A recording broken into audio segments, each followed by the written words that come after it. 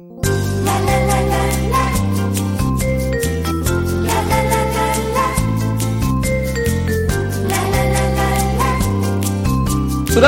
välkomna till Spelpodden. Det här gör vi med vår sponsor Unibet. Och de har faktiskt lanserat en ny upplevelse inom betting som kallas för BetUp. Och det handlar om live-betting där man kan vinna stort genom att förutspå kommande händelser. Och det är ju såklart under pågående matcher. Man kan vinna cashpriser och det är från en garanterad prispott. Om ni vill kika vidare på det här, klicka vidare på länken, ni som lyssnar på Acast, eller gå in på unibet.se så får ni all info där. Den här veckan är det lite speciellt, och det är inte för att du är med, Daniel Olenklint, välkommen i alla fall. Tack för det. Det är speciellt för att sedan han var med senast så har vi letat, vi har mejlat, vi har skickat röksignaler, vi har försökt få tag på honom, han har varit helt knäckt. Men till slut då så fick vi tag på Gusten Dahlin, och vi hälsar också varmt välkommen. Stort tack, stort tack. Vad var det som hände senast? Kan vi inte bara snabbt backa bandet? Om vi ska recapa senaste gästspelet så var det väl att jag rekommenderade ett överspel i matchen mellan West Ham och Everton. Vill ändå påstå att det är Spelpoddens genom tiderna bästa analys. Och jag fick faktiskt tungt medhåll av Olenklint. Fick 1-1 i paus, en bra matchbild. Men bolljäveln ville inte in i andra halvlek. Så det stannade ju på 1-1. Och helt plötsligt så gick liksom superspelet till att man gissades det någonting där i paus. Folk som mer eller mindre gratulerade att det var klart. Möjligt. Men efter det här så har det blivit en laughingstock i Spelpodden. Och efter att ni stack en kniv i min rygg för några veckor sedan så har jag ju känt att jag måste tillbaka och leverera. Man får en ny chans då. Ja, att döma av anteckningarna här innan så är han väl förberedd även idag. Det verkar så där.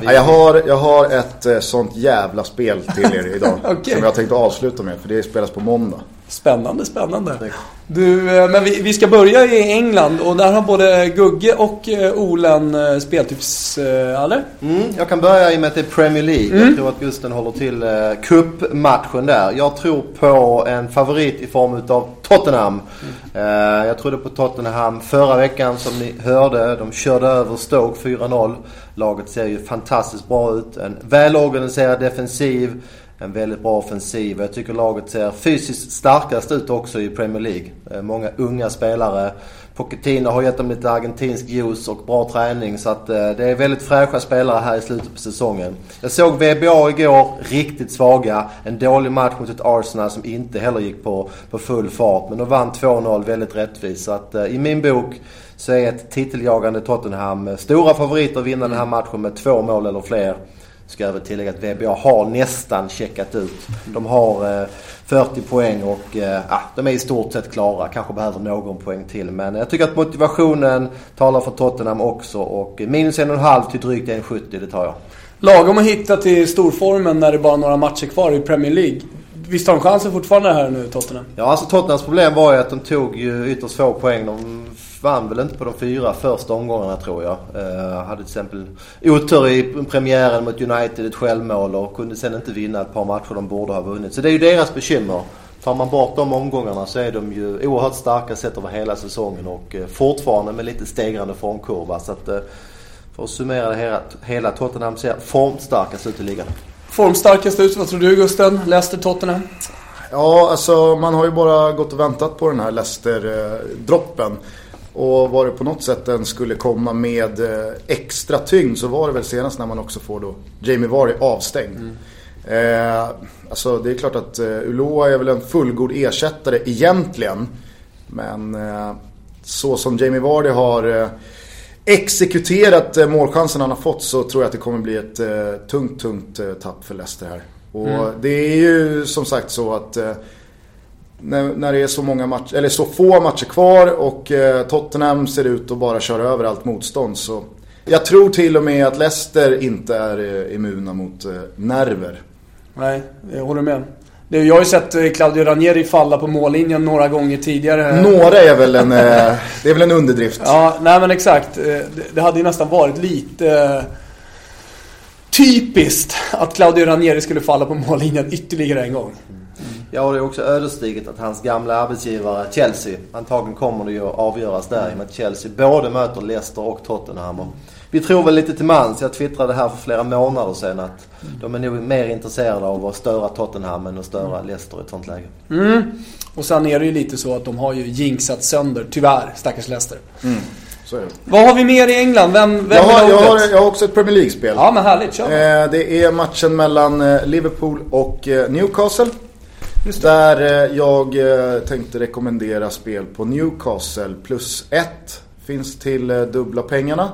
Och jag tycker att det är ett bra spel. Dels med tanke på ett högmotiverat Newcastle. Sett till tabellen, det står ju mellan Newcastle, Sunderland och Norwich om en plats i Premier League nästa säsong. Och jag tycker att Newcastle sent om sidor har ryckt upp sig. Tyckte man gjorde en riktigt bra match både mot Swansea och mot Manchester City här i veckan. Kunde med lite tur fått med sig alla 3 poäng där. Och, jag tycker att Newcastle ändå har sett bättre ut under Rafa Benitez. Och nu ska ju Rafa tillbaka till Anfield. Jag tror att han är väldigt, väldigt sugen på att göra ett bra resultat där och visa att han fortfarande är en duglig och kunnig manager. Skadorna i Liverpool är ju oerhört tunga. Nu fick man ju Origi borta resten av säsongen. Gör Jordan Henderson sällskap. Emre Can är också han borta. Det saknas en Martin Skertel, inte för att han har varit vidare ordinarie på senare tid. Men det finns ju som sagt väldigt skadad mycket. Ja.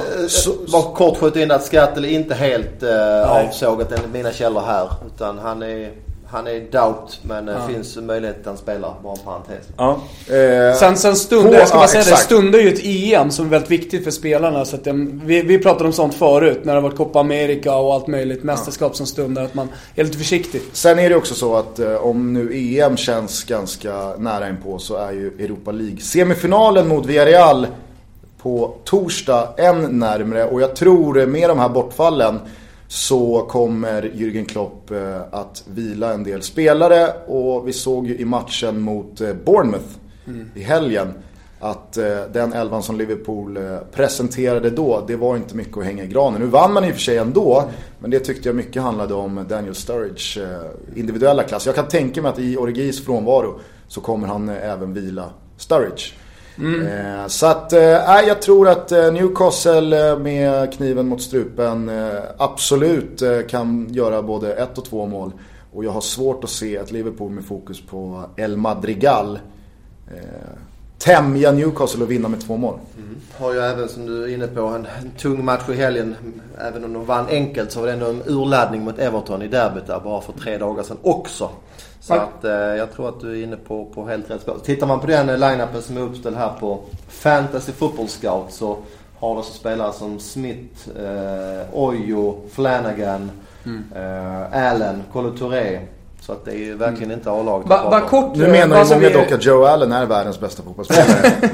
Men bara kort så att alla är med på tåget här. Liverpool 54 poäng. De har 2 upp till West Ham på 6:e plats. De ligger på 7:e. Vad finns för motivation i ligan? Jag skulle säga så här, att motivationen till att spela i Europa, den är ju genom en vinst i Europa League. Som då garanterar Liverpool en plats i Champions League. Och efter att ha slagit ut Dortmund över 2 matcher, så tror jag Liverpool inte ser sig som underlägsna några i Europa League. Så att ställer man Liverpools chans att vinna Europa League jämte deras chans att nå en Europaplats i Premier League, så tycker jag att det känns ganska uppenbart vart man har de bästa oddsen.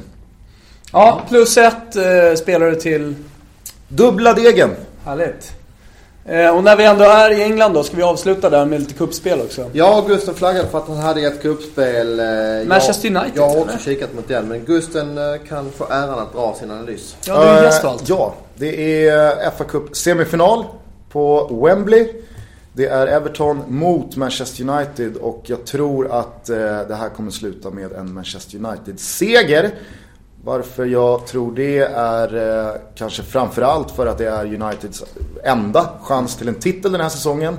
Och både den klubben och den tränaren Louis van Gaal är ju inte speciellt intresserade av en säsong utan att ha lyft någon pokal. Så att det finns verkligen motivation i Manchester United. Och med tanke på den andra semifinalen så känns det också som att vinnaren i den här matchen kommer gå in som stor favorit till titeln i finalen också.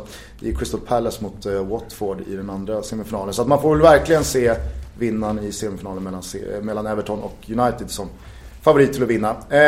Everton har ju sett helt under isen ut hela våren egentligen. Roberto Martinez är väl dead man walking om man ska tro engelsk media och supporter till Everton. Hur han har lyckats prestera den här säsongen med det laget han förfogar över är för mig ett mysterium. Jag tycker man har sett stundtals helt bedrövlig ut och då har man ändå toppspelare. Man har ganska tunga skador och man fick Funes Mori avstängd senast när han tog rött kort mot Liverpool. Gareth Barry saknas, Jonas Coleman saknas också. En ytterback som är väldigt svårersättlig i Everton. United har Rooney tillbaka. Man har egentligen bara skada på Bastian Schweinsteiger och det är väl ganska många som är med är ganska så blåsta på konfekten för tyskens första säsong i United där. Jag tycker inte han har uträttat någonting egentligen. Superstabilt och kontrollerat här i veckan när man slog Crystal Palace hemma. Och med det laget man har, i alla fall offensivt, så ser jag verkligen en matchbild som man ska kunna dominera. Vi vet ju alla hur kontrollerat det har sett ut defensivt. Så att United minus en halv till 1,98. Kan till och med hitta det till över 2 gånger pengar. 2,02 ser jag här på minus nu. Så det är väl bara att haka på om man gillar den analysen. Jag delar analysen. Jag ska bara notera där att tidiga spelare har ju kunnat hitta spel runt 2,15, 2,20. Jag var inte riktigt så snabb. Jag har lite högre än vad det är just nu. Men det känns ju onekligen som att United till slut har hittat lite stabilitet och lite uppåtform. Och sen kort, det går ju faktiskt inte att underskatta De Gea också. För mig har han kanske växt ut som världens bästa målvakt. Och det gör ju att Uniteds chanser att släppa in mål de minskar ju med den där supermålvakten. Så att, det är så. Vilka är topp 3 målvakter kort bara? Oblak, De Gea, Neuer. Håller du med? Nej, jag skulle nog vilja ha in Buffon på ett hörn där. Det är många som vill ha ut... jag twittrar lite om det. Det är många som vill ha ut Neuer från någon så här topp 3 och att han inte är en 5 längre, han är en 4. Jag tycker absolut att man ska ha sina doubts kring Neuer, men att han inte skulle vara topp 3, nej, det köper jag inte. Okay. Det är klart han ska vara det.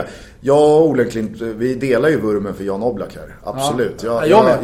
Jag tycker han är helt fantastisk. Sjuka är att han förmodligen lär sitta bänk i EM. Men jag vet inte, Buffon ska vara där och slåss om det. Bra, nog om det.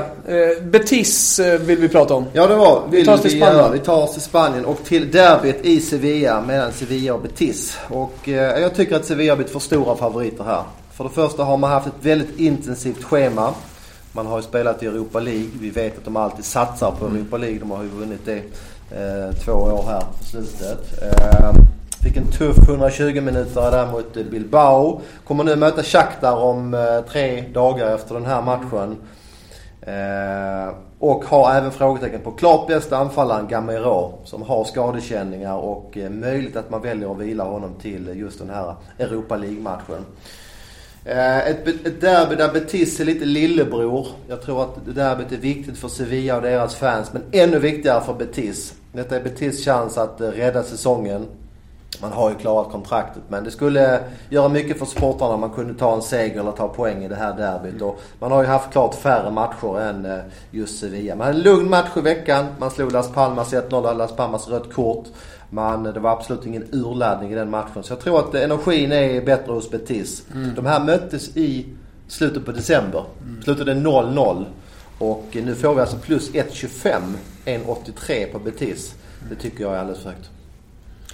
Någonting att tillägga från Spanien? Från dig, Gusten, du pratade om Madrigal, du pratade Europa League, inga speciella tankar. Du ska ner, kanske? Jag ska till El Madrigal på torsdag. Det blir första gången jag besöker den arenan. Så att, det ska bli jävligt kul. Vad ska man säga? Jag tycker bara att det känns som en skänk från ovan att vi får ett 3 hästars race ända in på mållinjen i toppen. Det kändes ju klappat och klart för bara några veckor sedan. Så att det blir ju högintressant att följa topptrion. Skjuta in att Ronaldo, som sagt många känner till, haltade av på övertid mot Villarreal senast. Sägs att det kan vara en mindre muskelkänning. Sägs också att det kan vara en kramp. Så att återstår att se om han spelar mot Vallecano i helgen. Jag undrar hur du bara kort tänker i matchen Atletico Madrid mot Malaga. Med tanke på vad som väntar Atletico Madrid och Malaga som är jävligt svårspelade. Alltså, Atletico Madrid trotsar ju alla naturlagar. Jag spelar till exempel emot dem. Jag spelar Bilbao plus en halv när Godin kliver av nu i helgen. Ett Bilbao som visserligen saknade Doriz, men som ändå var som tankade på hemmaplan. Det blir 0-1 igen, va? Det är ju helt makalöst det Atletico presterar. Återigen, Godin borta i helgen, troligtvis borta mot Bayern. Låter som en klyscha, men det måste ju bli en match när de kommer gå in med låg intensitet och vill vinna med uddamålet. Eller... Samtidigt så är det ju så svårt när de nu har blivit inbjudna i titelracet. Ja, det är det. Hur värderar de? Alltså, det hade varit en sak ifall man hade haft 7 poäng upp till Barcelona. Då förstår jag att man skiter lite i det och lägger allt fokus på Champions League-semin. Men nu har man ju helt plötsligt jätteläge att vinna ligan också. Ja, jätteläge med TI. Jag tror Barca står runt 1,35. Barca har ett ganska snällt schema. Nu har de om du jämför med hur läget ser ut för 3 veckor sedan så är det jätteläge. Man vill ju inte slarva bort. Man har försatt sig ett bra läge. Det vore ju sjukt att slösa bort den chansen. Sen tyvärr har väl Barca det här nu att nu har de viloveckor efter den här matchen på lördag, så de kommer antagligen lösa sina egna matcher. Då kan de inte gå förbi. Men det är klart Madrid vill vinna, men efter att ha varit i Bilbao på onsdag och haft den urladdningen och har Bayern redan på tisdag. Ja, det är svårt att säga att det är en jätteprestation att vänta från Madrid då. Skulle de ta ledning blir det säkert väldigt defensivt. Så det är möjligt ett underspel. Ja, Malaga är svåra att göra mål på också, så att det kan vara det som bra startposition. Nu, det känns ju som ett riktigt antiklimax att gå från den diskussionen till Carpi Empoli. Men vi ska i alla fall göra det, för jag har spelat Carpi till 1,85. Det är ju så här att Empoli, de checkade ut någonstans mot Fiorentina när de vann hemma. Det var deras säsongsfinal skulle man kunna säga. Vann 2-0, de knöt ihop säcken kan man säga. 42 poäng, de kan inte åka ut, de är klara för nästa år, nytt kontrakt. Följde upp det med att förlora mot Lazio med 2-0, såg inte alls bra ut. Och sen så har man då Hellas Verona hemma. Man vinner det var senaste matchen här i veckan. Men Hellas Verona, det vet vi om, de är riktigt dåliga den här säsongen. Så det är egentligen inte konstigt att de vinner den. Nu har man Carpi då. Carpi som jag tycker har sett bättre ut på slutet. Gjorde en bra match mot Milan borta. Gjorde en riktigt bra match hemma mot Genoa. Då får man hjälp också med en man mindre. Det ska sägas. Men jag tror man har vunnit den tämligen enkelt trots allt. För att man var taggad hemma. Nu står det mellan Frosinone, Palermo och Carpi och stannar kvar. Carpi ett litet övertag, 2 poäng. Jag tycker att det är det laget som ser absolut bäst ut av de här 3 och tror att det är de som kommer greja kontraktet. Man inleder det här slutracet med att vinna hemma mot ett Empoli som förutom de motivationsmässigt inte riktigt är med i den här matchen dessutom har en massa skador och framförallt då på backlinjen. Viktiga spelare som Laurini, Tonelli. Man har frågetecken också på Skorupski borta sen innan. Livaja, han är inte så viktig, men han missar också den här matchen. Jag tycker det känns jag känner jättestarkt för Empoli här. Och sen så skulle jag också vilja kort ta också Fiorentina-Juventus som på tal om säsongsfinaler är Fiorentinas säsongsfinal. Nu i och med att Milan tappade poäng mot Carpi hemma så ser det ut som att man grejer den här Europaplatsen som är viktig för klubben, 5:e platsen. Man har hängt på ju Inter om man nu ska ta ytterligare då chans att eller liksom motivation kvar av den här säsongen. Och så möter man ett Juventus som leder ligan överlägset. Det är inte matematiskt klart, men det är bara en tidsfråga innan det är det. Fiorentina, ärkerival, vill såklart inte tappa det här mot Juventus och lägga ligatiteln i deras händer. Det är ju ett Fiorentina som vilade spelare som du var inne på i veckan, eller hur Daniel? Ja, de gjorde ju det. Feelingen där var ju att den här matchen betyder mycket för både fansen och kanske även tränaren som jag har blivit lite ifrågasatt. Helt rätt. Och nu man var lite tveksam för en vecka sedan om fansen som har protesterat och inte riktigt varit med laget om de skulle sluta upp det inför den sista. Men det gör man. Det är totalt utsålt. Jag försökte hjälpa några svenskar som var nere här nu. Håller fortfarande på och försöker trixa och fixa för att få biljetter. Men det är tufft för att det är knökat. Så att ett jävla drag helt enkelt i ett vårvarmt Florens. Jag tror att de kan göra en bra match här. Jag tror absolut att de kan få med sig ett kryss. Kollar man på priserna då. Fio plus en halv. 1,76 just nu. Det lockar i alla fall mig. Så många gånger dock man har gått emot Juventus när man tycker att här kanske motivationen tryter. Och så har man fått den i brakan. Var ju lite illa ute mot Milan borta i alla fall. Apropå Buffon räddar ju laget där. Just det. Kan Fio komma upp i en sån prestation så, och Buffon har något sämre dag, så finns i alla fall hoppet. Men de är jobbiga maskiner Juventus att gå emot, det är helt klart. Får jag bara gå tillbaka till Carpi Empoli en fråga? Vad har vi för live-odds på att Big Mac tar sig in i EM-truppen?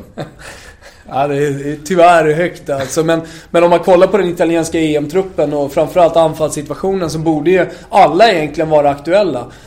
Till och med en sån spelare som Big Mac Macarone, för att det är så extremt mediokert. Belotti, som det var inte en snack om Belotti för ett halvår sedan. Han har gjort 10 mål under 2016 och är absolut en tänkbar EM-gubbe. Men jag menar, när konkurrensen heter Graziano Pelé och... Är det Calcio Mania vi känner eller? Nej, man kan undra. Vi stannade ju så länge i England förut, så vi måste ju väga upp det här på något sätt. Big Mac Macarone. Big Mac. Före detta Middlesbrough, va? Exakt. Ja, riktigt Englandsrunk helt plötsligt. Nej, ska vi runda av det här nu? Jag har ett superspel kvar. Har du också något? Har inte du tänkt hela sändningen på hans superspel på måndag? Så Ja. du runda av. Jo, men runda av med det. Men det är Ja, okej. eller så här, vi växlar upp och så rundar vi av. För du är klar. Jag är helt klar. Jag är klar. Och Olen Klint är klar. Jag är klar. Jag behöver en måndagsvinnare till Ja. Tottenham. Då ska ni få en. På måndag så är det nämligen så att Super Leagues sorgebarn till lag just nu, Gaziantepspor, de tar sig an Momo El Kabirse Gençler Birliği. Och visst, det kanske inte skänker jättetrovärdighet när man stakar sig på laget man ska spela på, hur man uttalar det. Men det här tycker jag är en sån jävla klar tvåa så det bara inte finns. Jag har goda känningar in i Gaziantepspors lag. Jag kan ge er infon om att man har 6 raka utan vinst, däribland 5 förluster. Man har gjort 1 mål framåt på de 5 senaste. Man har 3 tunga avstängningar här på några nyckelspelare och på det en massa skador. Men Ola, sist du och jag var och petade i en Gaziantepspor-match, då gick det ju bra, minns du det? Det var något livespel under, exakt. tror jag där, ja. Jag letade hem. Bortalaget, 2an, står rakt i 2,30 ish idag. Jag tror att den kommer sjunka ett par tiondelar till. Vill man ta lite försäkring så finns ju plus 0,25 till runt 2. Mycket intressant. Premiär med turkiska ligan i spelpodden. Ja, det är spännande. Men nu är det dags att runda av, för nu är vi jättelånga. Kan inte du bara kort summera spelen? För det känns som att det blev lite mer vi gör det. surr än vanligt. Precis, okej. Vi börjar då med de engelska Premier League-spelen, där Daniel gillar Tottenham och du får dra Tottenham minus 1,5. Och sen så hade Gusten Newcastle plus 1. Newcastle plus 1 till runt dubbelt. Manchester United i kuppen. Yes. Rak seger till dryga dubbelt. Ja. Och sen så gick vi till Spanien. Betis plus 1,25 i Sevilla-derbyt. Yes. Till oddset 1,80. Sen gillade jag Carpi minus halvbollen 1,85. Fio plus en halv 1,76. Och så slutligen då det turkiska spelet. För den fege Gençler Birliği minus 0,25 till dubbelt eller den raka 2an till 2,30. That's it, hörni. Vad kul det var. Vi hörs igen nästa vecka. Då är vi tillbaka. Då är det Champions League, Europa League. Kanske vi bakar ihop. Och så liga-avslutningen. Låter rimligt. Vi kör en podd på tisdag, så vad du säger det. Ja, men så gör vi. Glöm inte bort att klicka in på unibet.se. Där finns nya produkter som kallas för BetUp. Det får ni inte missa. Hej. Hej.